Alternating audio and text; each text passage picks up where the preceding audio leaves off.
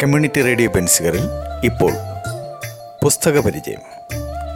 ഇന്നത്തെ പുസ്തക പരിചയത്തിൽ ശ്രീ KV മോഹൻകുമാറിൻ്റെ എടലാക്കുടി പ്രണയരേഖകൾ എന്ന പുസ്തകം ഡോക്ടർ A മുഹമ്മദ് കബീർ അവതരിപ്പിക്കുന്നു. സാക്ഷാത്കാരം ആശ്രാമം ഭാസി ഗോപൻ നീരാവിൽ. സാങ്കേതിക സഹായം ശരത് ആലാബ്സ്.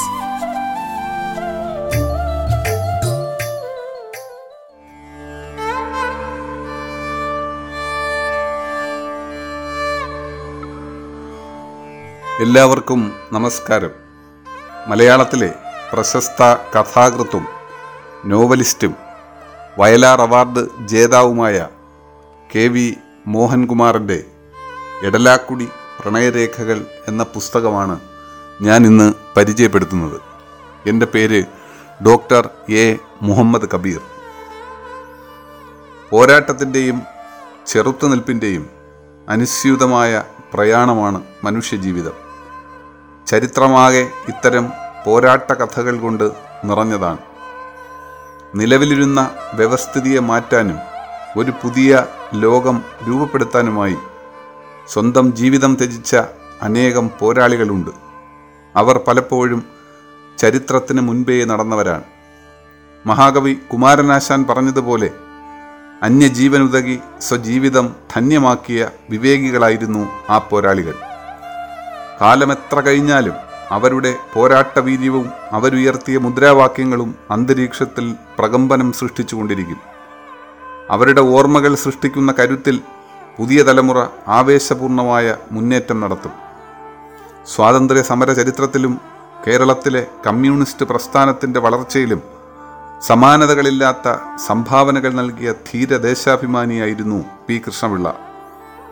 അധ്വാനവർഗത്തിൻ്റെ വിമോചനം സ്വപ്നം കണ്ടു ജീവിച്ച കൃഷ്ണപിള്ള എന്ന മനുഷ്യസ്നേഹിയുടെ ഓർമ്മകൾക്ക് മുന്നിൽ കാലം നിശ്ചലമാകും. ഏതു പ്രതിസന്ധിയിലും തളരാതെ അസാമാന്യമായ നെഞ്ചുറപ്പും കരുത്തും സൂക്ഷിച്ച കൃഷ്ണപിള്ളയുടെ അന്ത്യനിമിഷങ്ങൾ പൊള്ളുന്ന ഒരു ഓർമ്മചിത്രമായി നമ്മളിൽ അവശേഷിക്കുന്നു. ഭൂരിപക്ഷം പേരും ജീവിച്ചിരിക്കുമ്പോൾ തന്നെ മരിച്ചു പോകുന്നവരാണ്. അപൂർവം ചിലരാകട്ടെ മരിച്ചതിന് ശേഷവും ജീവിക്കുന്നു. മരണത്തിനപ്പുറവും ജീവിച്ചിരിക്കുന്ന അപൂർവ വ്യക്തിത്വത്തിനുടമയായ P കൃഷ്ണപിള്ളയുടെ ജീവിതവും പ്രണയവും സന്നിവേശിപ്പിക്കുന്ന നോവൽ കാവ്യമാണ് KV മോഹൻകുമാറിൻ്റെ എടലാക്കുടി പ്രണയരേഖകൾ. 23 അധ്യായങ്ങളാണ് ഈ നോവലിനുള്ളത്. ഓരോ അധ്യായവും ധ്വനിസാന്ദ്രമായ വാക്കുകൾ കൊണ്ട് സമ്പന്നമാണ്. കുറഞ്ഞ വാക്കുകൾ കൊണ്ട് വലിയൊരു ക്യാൻവാസിൽ മഹത്തായ ഒരു കലാസൃഷ്ടിക്ക് രൂപം നൽകുകയാണ് എഴുത്തുകാരൻ ചെയ്യുന്നത്. ഭാഷാപ്രയോഗത്തിൽ അസാമാന്യമായ കൈവഴക്കം നോവലിസ്റ്റ് പ്രകടിപ്പിക്കുന്നു. വിപ്ലവത്തിൻ്റെ അഗ്നിയോടൊപ്പം പ്രണയാഗ്നി കൂടി പടരുന്ന മനസ്സുമായി എടലാക്കുടി ജയിലിൽ കഴിയുന്ന സഖാവ് P കൃഷ്ണപിള്ളയുടെ മാനസിക വ്യാപാരങ്ങളെ യഥോചിതം അവതരിപ്പിക്കുന്നതിൽ നോവലിസ്റ്റ് പൂർണ്ണമായും വിജയിക്കുന്നു. എല്ലാ മനുഷ്യർക്കും അന്തസ്സോടെ ജീവിക്കാനുള്ള സാമൂഹ്യ പശ്ചാത്തലമൊരുക്കാനുള്ള പോരാട്ടത്തിനിടയിൽ കൃഷ്ണപിള്ളയുടെ പ്രണയവും ഒരു രാഷ്ട്രീയ പ്രവർത്തനമായി മാറുന്നു. ജയിലറയ്ക്കുള്ളിലെ മനം മടുപ്പിക്കുന്ന ഏകാന്തതയ്ക്കിടയിൽ പുറം ലോകവുമായി ബന്ധപ്പെടാനും സഖാക്കളുമായി ആശയവിനിമയം സാധ്യമാക്കാനും കൃഷ്ണപിള്ളയുടെ സഹായത്തിന് അവിചാരിതമായി തങ്കമ്മ എന്ന 17കാരി രംഗപ്രവേശം ചെയ്യുന്നു. തങ്കമ്മയും കൃഷ്ണപിള്ളയും തമ്മിലുള്ള ബന്ധത്തിന് വഴിയൊരുക്കുന്നത് രണ്ടുപേർക്കും ഹിന്ദി ഭാഷയിലുള്ള പ്രാവീണ്യമാണ്. അയ്യൻപിള്ള പോലീസ് തങ്കമ്മയെ കണ്ടെത്തുന്നത് വളരെ അവിചാരിതമായിട്ടാണ്. ജയിലിനുള്ളിൽ വായനയും എഴുത്തുമായി കഴിയുന്ന കൃഷ്ണപിള്ളയോട് അയ്യൻപിള്ള പോലീസിന് തോന്നുന്ന സ്നേഹബഹുമാനങ്ങളുടെ പ്രതിഫലനമായാണ് അയ്യൻപിള്ള തങ്കമ്മയെ കണ്ടെത്തുന്നത്. കൃഷ്ണപിള്ളയ്ക്ക് വായിക്കാനായി ഹിന്ദി പുസ്തകങ്ങൾ തങ്കമ്മയിൽ നിന്ന് വാങ്ങിയെത്തിക്കുന്ന അയ്യൻപിള്ള പോലീസ് ഒരേ സമയം കൃഷ്ണപിള്ളയുടെ പാർട്ടി പ്രവർത്തനത്തിനും പ്രണയജീവിതത്തിനും അറിയാതെ ദൂത് നിർവഹിക്കുകയാണ്.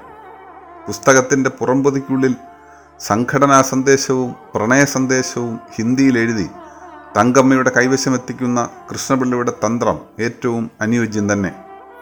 സംഘടനാ സന്ദേശം മലയാളത്തിലേക്ക് മൊഴിമാറ്റം ചെയ്ത് ഉചിതമായ കൈകളിലെത്തിക്കുന്ന തങ്കമ്മയും കമ്മ്യൂണിസ്റ്റ് പ്രത്യയശാസ്ത്രത്തിൻ്റെ പ്രചാരകയായി മാറുന്നു.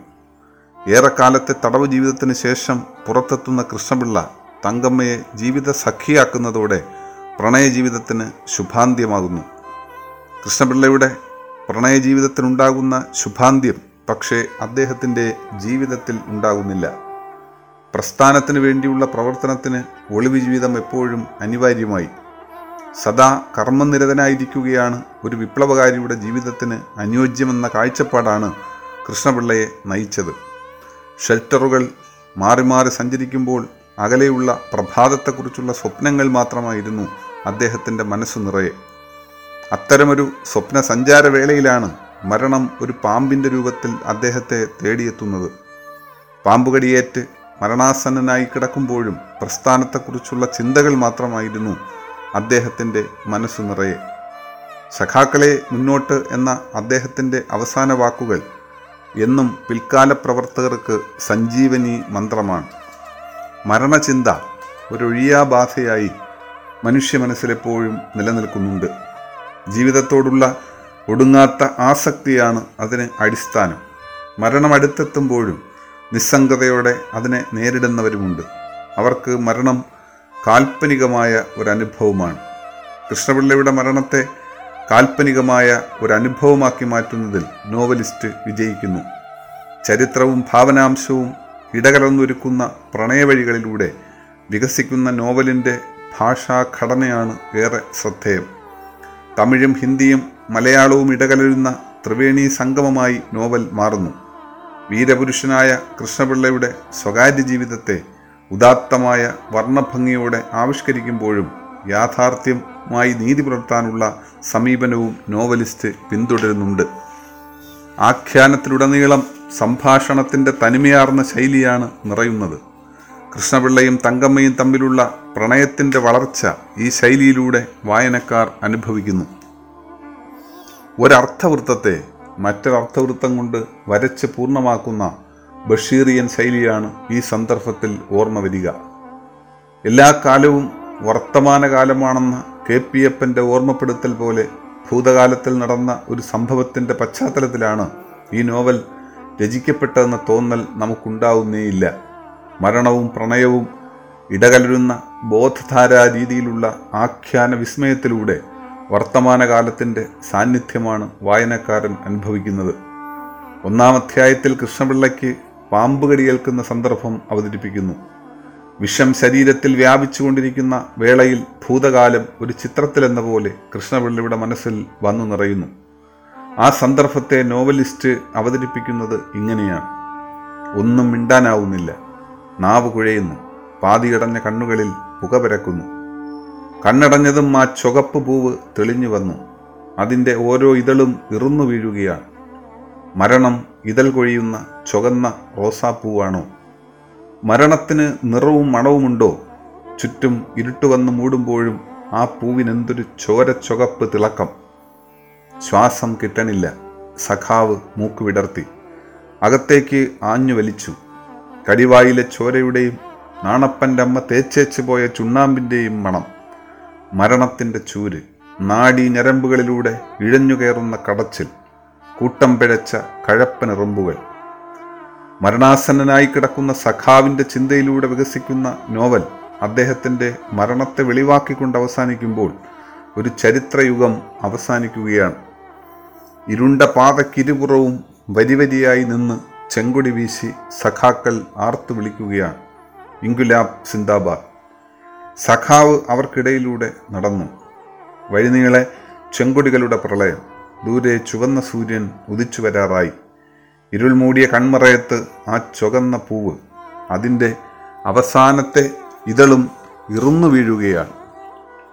P. കൃഷ്ണപിള്ളയുടെ ജീവിതം പ്രമേയമാക്കിയുള്ള അനേകം കൃതികൾ ഇതിനോടകം രചിക്കപ്പെട്ടിട്ടുണ്ട്.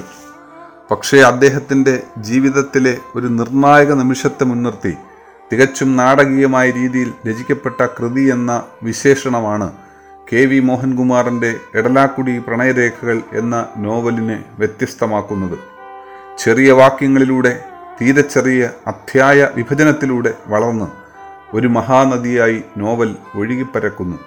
മഞ്ഞും മഴയും പോലെ, മഴയും വെയിലും പോലെ പ്രണയവും മരണവും ഒന്നിച്ചെത്തുന്ന എടലാക്കുടിയിലെ പ്രണയരേഖകൾ വായനയുടെ ഒരു പുതിയ വസന്തത്തെയാണ് അടയാളപ്പെടുത്തുന്നതെന്ന് നിസ്സംശയം പറയാം. സഖാവ് പി കൃഷ്ണപിള്ളയുടെ പ്രണയജീവിതത്തെ മുൻനിർത്തി എഴുതപ്പെട്ട നോവൽ, വിപ്ലവവും പ്രണയവും വായനയും പുസ്തകങ്ങളുമെല്ലാം നിറഞ്ഞു നിൽക്കുന്ന ഈ കൃതി പ്രസിദ്ധീകരിച്ചത് ചിന്താ പബ്ലിഷേഴ്സാണ്. വില 90 രൂപ. കമ്മ്യൂണിറ്റി റേഡിയോ ബെൻസിഗറിൽ നിങ്ങൾ ഇതുവരെ കേട്ടത് പുസ്തക പരിചയം. ശ്രീ KV മോഹൻകുമാറിൻ്റെ എടലാക്കുടി പ്രണയരേഖകൾ എന്ന പുസ്തകം ഡോക്ടർ A മുഹമ്മദ് കബീർ അവതരിപ്പിച്ചതാണ്. സാക്ഷാത്കാരം ആശ്രാമം ഭാസി, ഗോപൻ നീരാവിൽ. സാങ്കേതിക സഹായം ശരത് ആലാബ്സ്.